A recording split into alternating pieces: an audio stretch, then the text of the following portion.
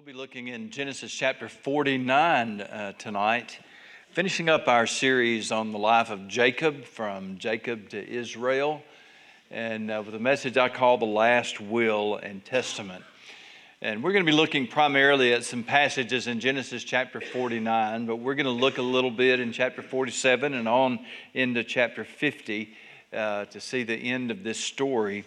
Genesis chapter 49 and verse 1. And Jacob called his sons and said, "Gather together, that I may tell you what shall befall you in the last days.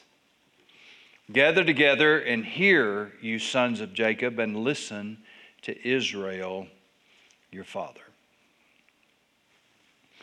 God has taken the events that were recorded in the lives of these pilgrim patriarchs and used them as examples to us of all the things that they did right when they got things right, and also the things that they did wrong.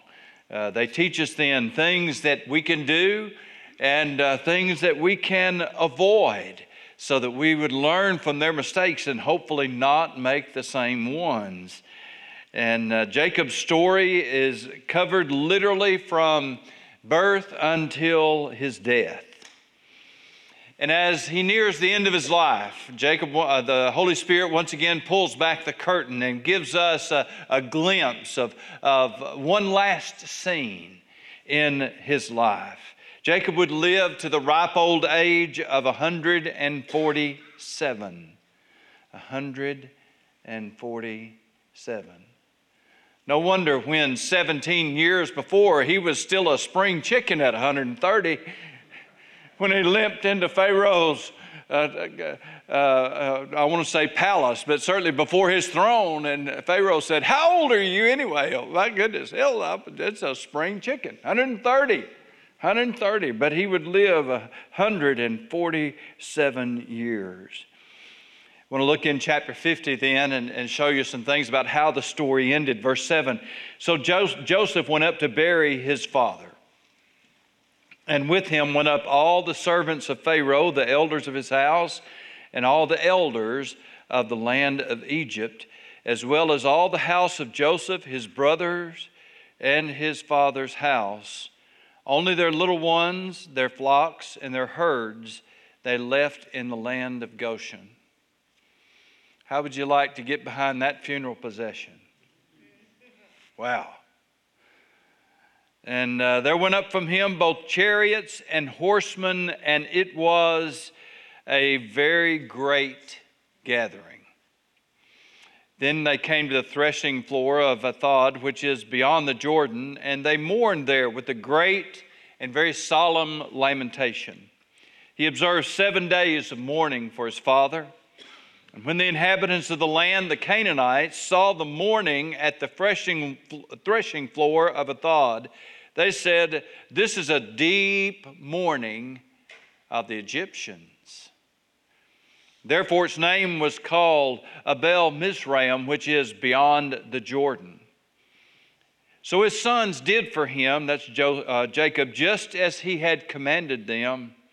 For his sons carried him to the land of Canaan and buried him in the field of Machpelah before Mamre, which Abraham brought with the field from Ephron the Hittite as property for a burial place.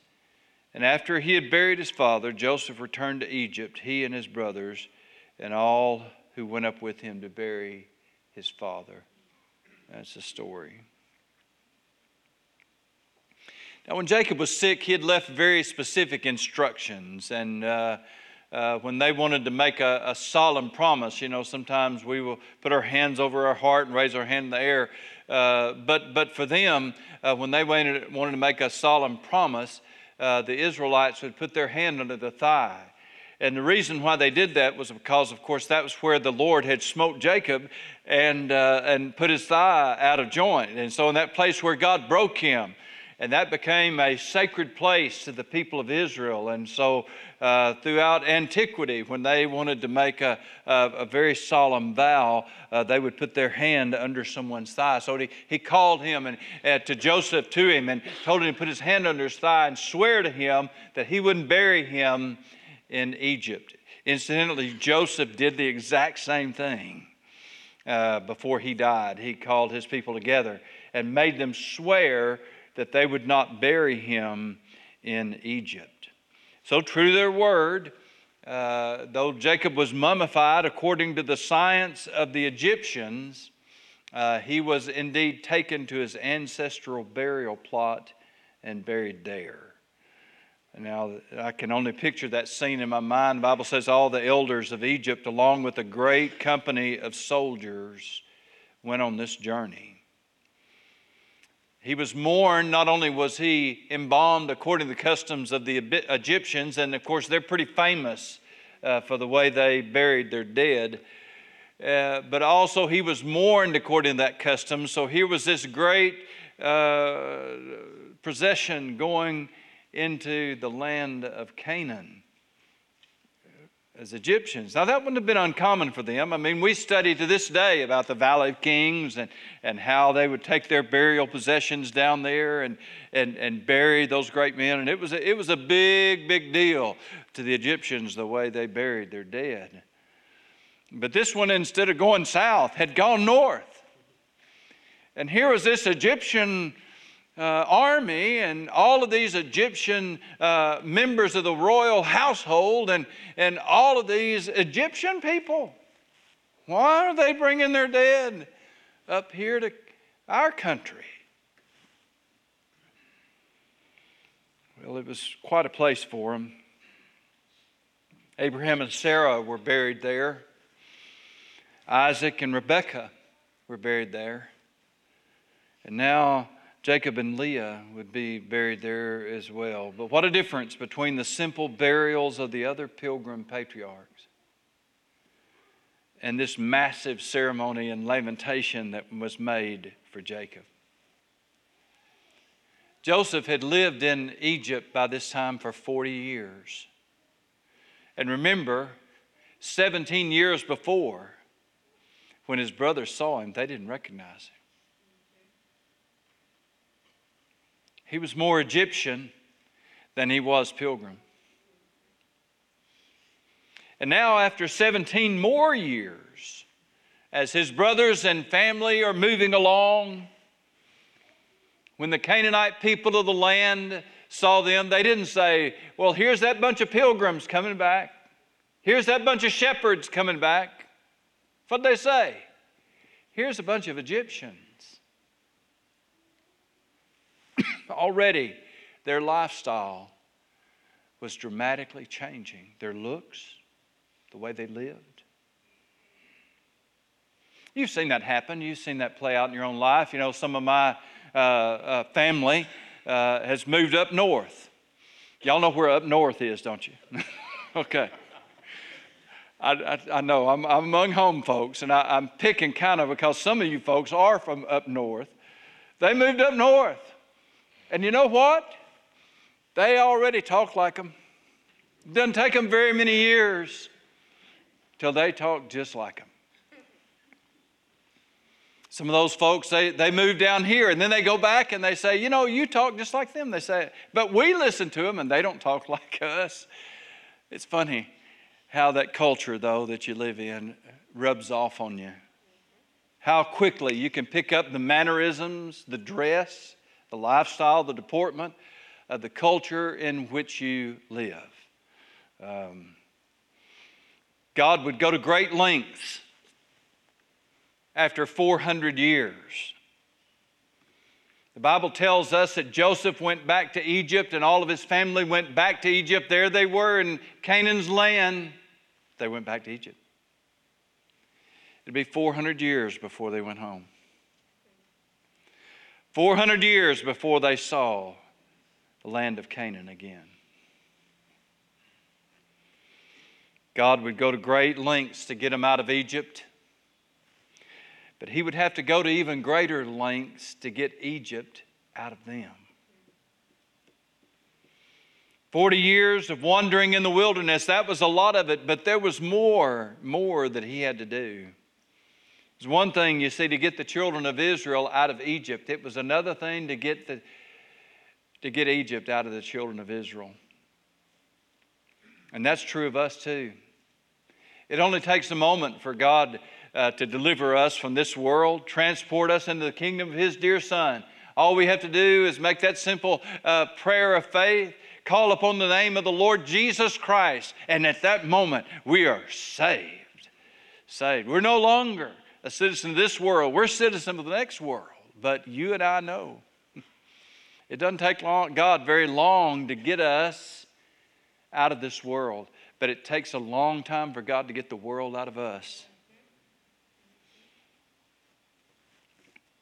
Now, before he died, before that all played out, Israel, that's Jacob, would call all of his sons together for one last family gathering. Like his grandfather Abraham and like his father Isaac, Jacob would become a prophet in his old age, and he would utter prophecies, and the words that he gave to them were deeply significant.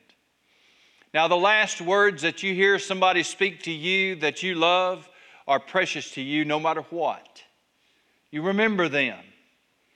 And especially if that loved one was coherent and they spoke to you something that meant something to them that they wanted you to hear and remember. It's always significant. But this takes on added significance because when this prophet and patriarch Jacob called his boys together, he told them, I'm going to tell you what shall befall you in the last days. He told them right up front that his words were prophecies and promises. This is in keeping with the bestowing of that patriarchal blessing. And that's what Isaac was doing when Jacob and Esau came before him. And you remember how that Jacob connived to get that patriarchal blessing.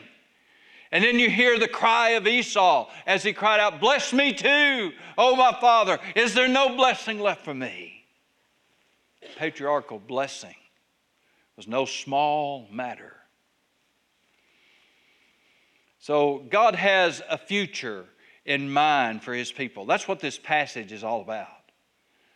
And that future, though it included Egypt, it went beyond Egypt. That was what his instructions to bury him in the land of Canaan is what Joseph was saying when he followed his father's example and said, you know, God is going to bring you out of here. And when He does, don't you leave me down here with these Egyptians. You take me home and bury me with my people. And of course they did that. But in preparing them for that future then that God had in store for them, Jacob gave them some important messages. The first thing we'll see is that message of instruction that he gave to Joseph. Now Joseph had two sons, Ephraim and Manasseh, that Jacob had claimed of his own. And he called Joseph to bring his sons into him. And as he approached Jacob there, he made the arrangement very carefully so that when they got to Jacob, his oldest son, Manasseh, would be in front of Jacob's right hand and his younger son be in front of his left hand, because the right hand conveys the greater blessing. No offense to all you left-handed people, Bill. I mean, the right hand confers the greater blessing. And so he goes with them to approach his father so that when he stretched out his hands, they would fall in order so that the eldest would receive the greatest of the reward. And in Genesis chapter 48 and verse 13, Israel stretched out his right hand, though, and laid it upon Ephraim's head. He crossed his hands.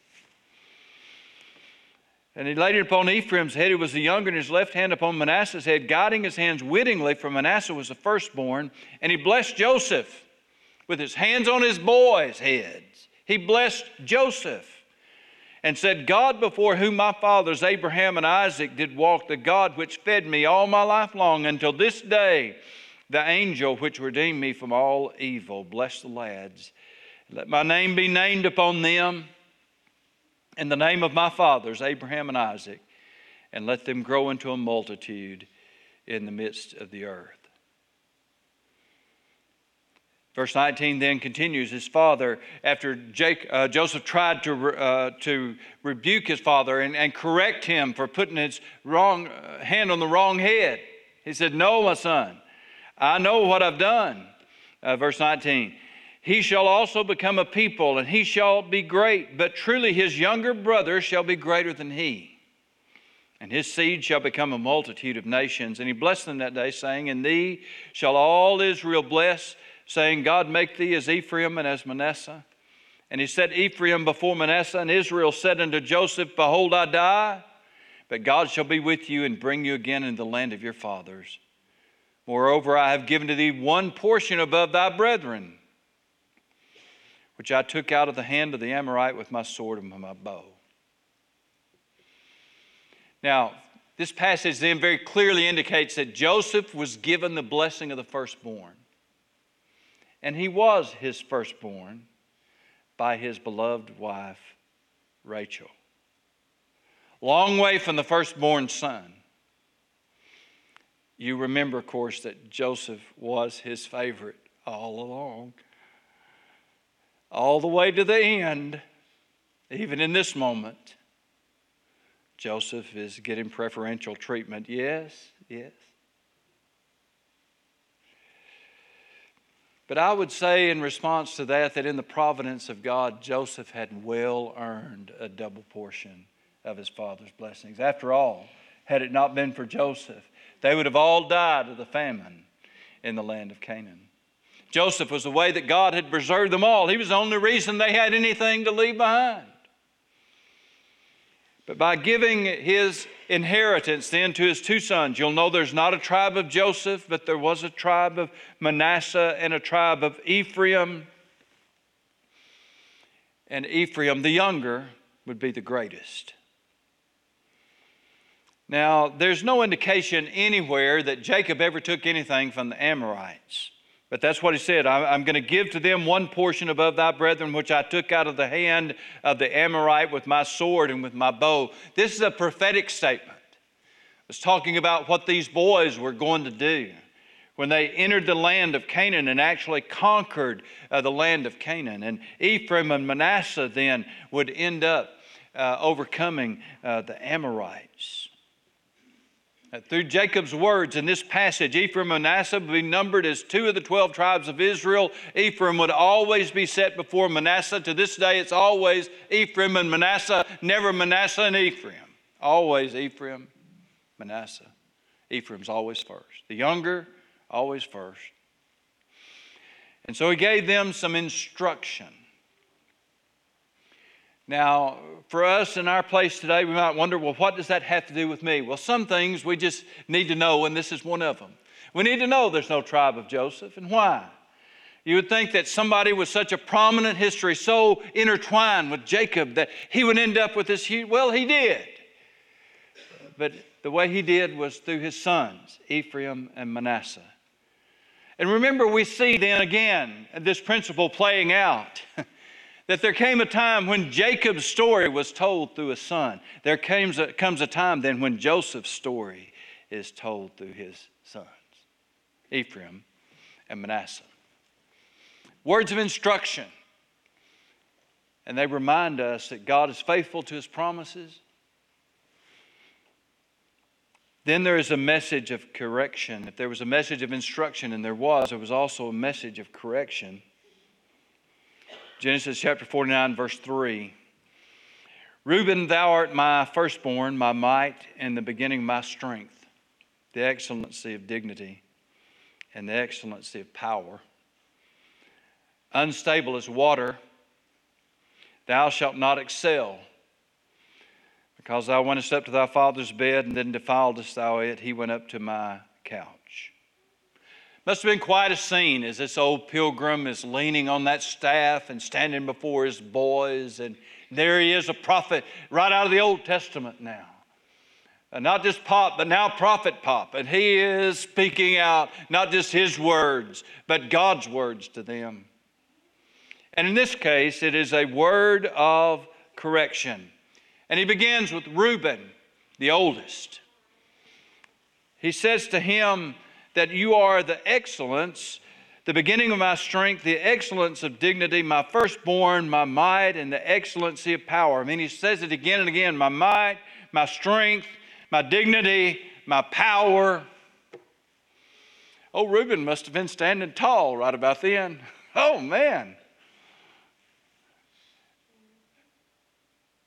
And then he hammers him. You are unstable as water. That is a very, very interesting statement. Unstable as water. Water, you see, will go down and down and down and down until it cannot go down anymore. That's what water does. It follows the path of least resistance. That's what water does. It is a very telling description of Reuben's character when he says, you are as unstable as water. And of course, with that kind of personality, it's no wonder that that Jacob would say to him, you shall not excel. Let me just point out to you tonight that you don't get very far in life and you don't get ahead very far in life if all you ever do is what you want to do. If the only thing that you ever do is follow the path of least resistance, that is not the path to excel and to do great things. Unstable as water, you're going to go down. And the reason why then that you're not going to excel is because, he said, you went up to your father's bed and defiled it. You went up to my couch. Jacob, you see, brought up that terrible business with Bilhah. Jacob's secondary wife, she was Rachel's maid. It had happened a long, long time ago, shortly after Rachel died, when Reuben had an affair with Bilhah. And though Jacob heard about it, he had never said anything about it. It's a long, long time ago. We don't know why that he never confronted Reuben about what he had done. We don't know why he never confronted Bilhah. Some have suggested that maybe he was waiting all those years for Reuben to come to him and confess and make things right. But he never had. Many, many opportunities had come and gone when he could have said, Dad, I'm sorry. What I did was awful. Please forgive me. But he never did. So here, Jacob on his deathbed brings that up. I don't think he was bringing this up just to kind of slap Reuben with it, although certainly he did. He was making sure that Reuben and all of his boys, because remember, the whole clan was gathered together in front of him. He was doing this so that they would all know that that kind of conduct is unacceptable and must be abandoned. He wanted them to know that doing those kind of things would bring them down. It would not exalt them. It would not lead them on a path of success. It would lead them into a path of failure. And so he rebuked him. And in that sense, he also brought correction, not only to Reuben, but to all of his family. Then he turned to Simeon and Levi. After that, they must have been trembling. And rightly so. Boy, what's he going to bring? Because they had some things in their history as well. Simeon and Levi are brethren, he said. That's our way of saying y'all are just alike. That's what Simeon and Levi are brethren. Instruments of cruelty are in their habitations. O my soul, come not thou into their secret, unto their assembly. Mine honor, be not thou united. For in their anger they slew a man, and in their self-will they digged down a wall. Cursed be their anger, for it was fierce, and their wrath, for it was cruel. I will divide them in Jacob and scatter them in Israel. Once again, this had happened a long time ago. He is rebuking them for their anger and rage that led them to the slaughter of the inhabitants of Shechem over what had happened between Prince Shechem and their sister Dinah.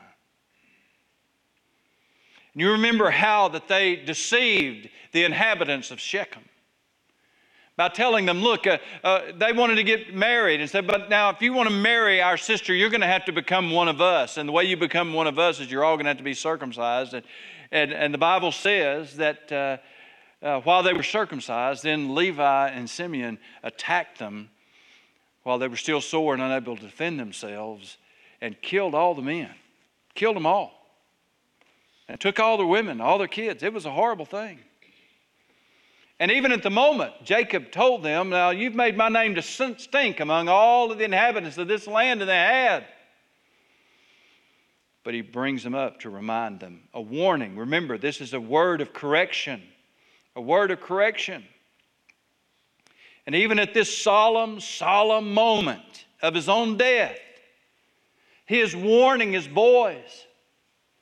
Reuben, I know what you've done, what you did. I always knew. You can't keep that kind of thing secret. I always knew. But now you need to know. You can't live that way. You can't act that way. You can't do those kind of things that you did, Reuben, and excel. It's going to pull you down if you do that. Simeon and Levi, you were cruel. Your anger was fierce. And anger and cruelty, he warns them. Anger and wrath and cruelty lead to division and scattering. And that's what he told them. You'll be divided and scattered throughout all of Israel.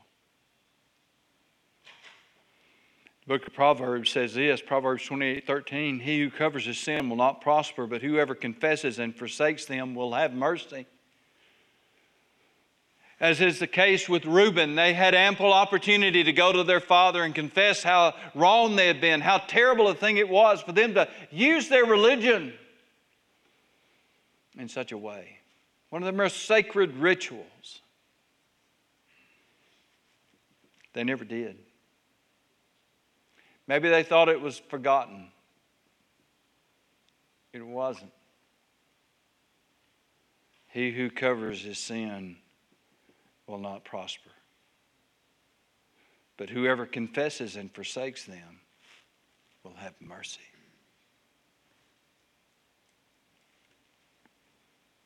Well, that's enough of that one. Let's move to the message that points them to Christ. How about that one? A message of instruction. God has a purpose and a plan for you, and that purpose and plan is going to be fulfilled. God is going to use your time in Egypt, but He's not going to leave you in Egypt. He's going to get you out of there. And now He tells them about this message to point them to Christ. A message of correction, yes, that had to come. Now pointing them to Christ. Verse 8, Judah, you are he whom your brothers shall praise. Your hand shall be on the neck of your enemies. Your father's children shall bow down before you. Judah is a lion's whelp. From the prey, my son, you've gone up. He bows down. He lies down as a lion, and as a lion who shall rouse him. Did I mention that Judah's like a lion? Lion. You see that all over his thinking. He's a lion. The scepter shall not depart from Judah, nor a lawgiver from between his feet until Shiloh comes. And to him shall be the obedience of the people. Binding his donkey to the vine and his donkey's colt to the choice vine. He washed his garments in wine and his clothes in the blood of grapes. His eyes are darker than wine and his teeth whiter than milk. And thank God for those prophetic sermons that so often contain messages of instruction, yes, messages of correction, yes, but then also offered them a message pointing them to Jesus Christ. And when he saw Judah, he saw Jesus all over him. He goes back to this passage, you see why that the Messiah was called the Lion of Judah. The Lion of the tribe of Judah. It's right here. And so he is expressing the prophecies and promise, because it was out of the tribe of Judah that Jesus would be born, that the Messiah would come. And so when Jacob began to prophetically look at Judah, all he saw was Jesus.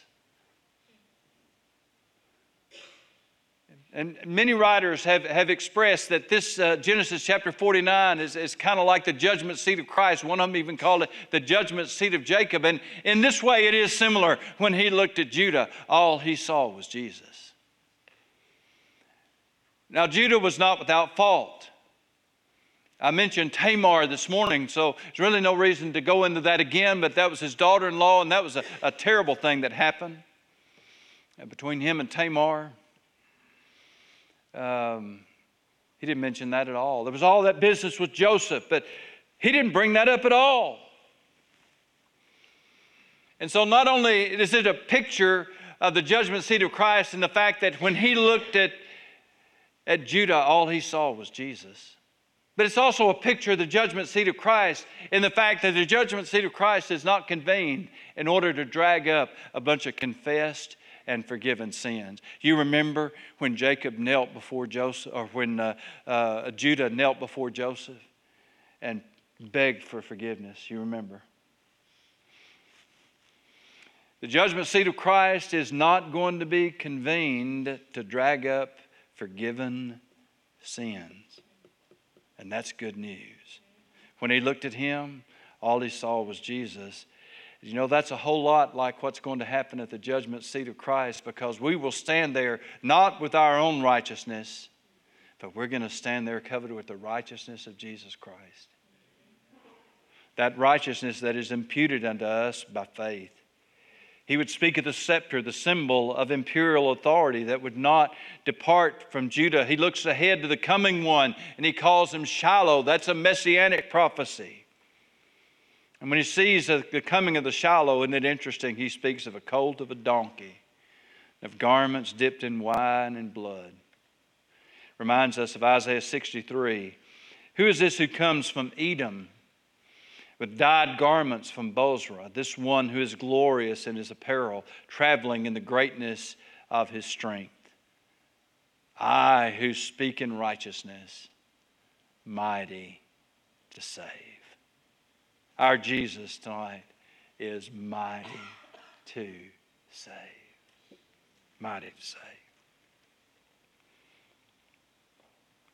And we'll close out tonight. There's a bunch more in here that he had something to say to all of his boys, but I've always liked what he said to Asher. Verse 20, bread from Asher shall be rich, and he shall yield royal dainties. Who was Asher? Well, Asher was the son of Leah's handmaiden. That is, he was born as the secondary handmaiden, as a handmaiden to his secondary wife, Leah, the lesser loved wife. Talk about an inferiority complex in the making. I mean, this is he was not one of the more prominent members. He would not be a standout, but he was still part of the family. And it is no small thing to be a part of the family of God. He was still part of the family. And he had a message of encouragement to him. He might not be holding the scepter like Judah, but he said that Asher will yield royal dainties, rich bread, and he would have something to offer the king. You may not be a super talented person in the family of God tonight, but I'm going to tell you something. If you can make biscuits, that's a good thing. You make them good old homemade biscuits. That's even better, not the canned variety, but I mean them good old homemade biscuits that are a miracle in and of themselves. I asked my mama one time how to make biscuits, and she told me, just do this and this, this, this, this, and I do this and this and this and this and this, and I made stuff that was hard as a brick. And hers just came out perfect and fluffy, and lather that butter on there and some pear preserves. And it's not heaven, but it's close.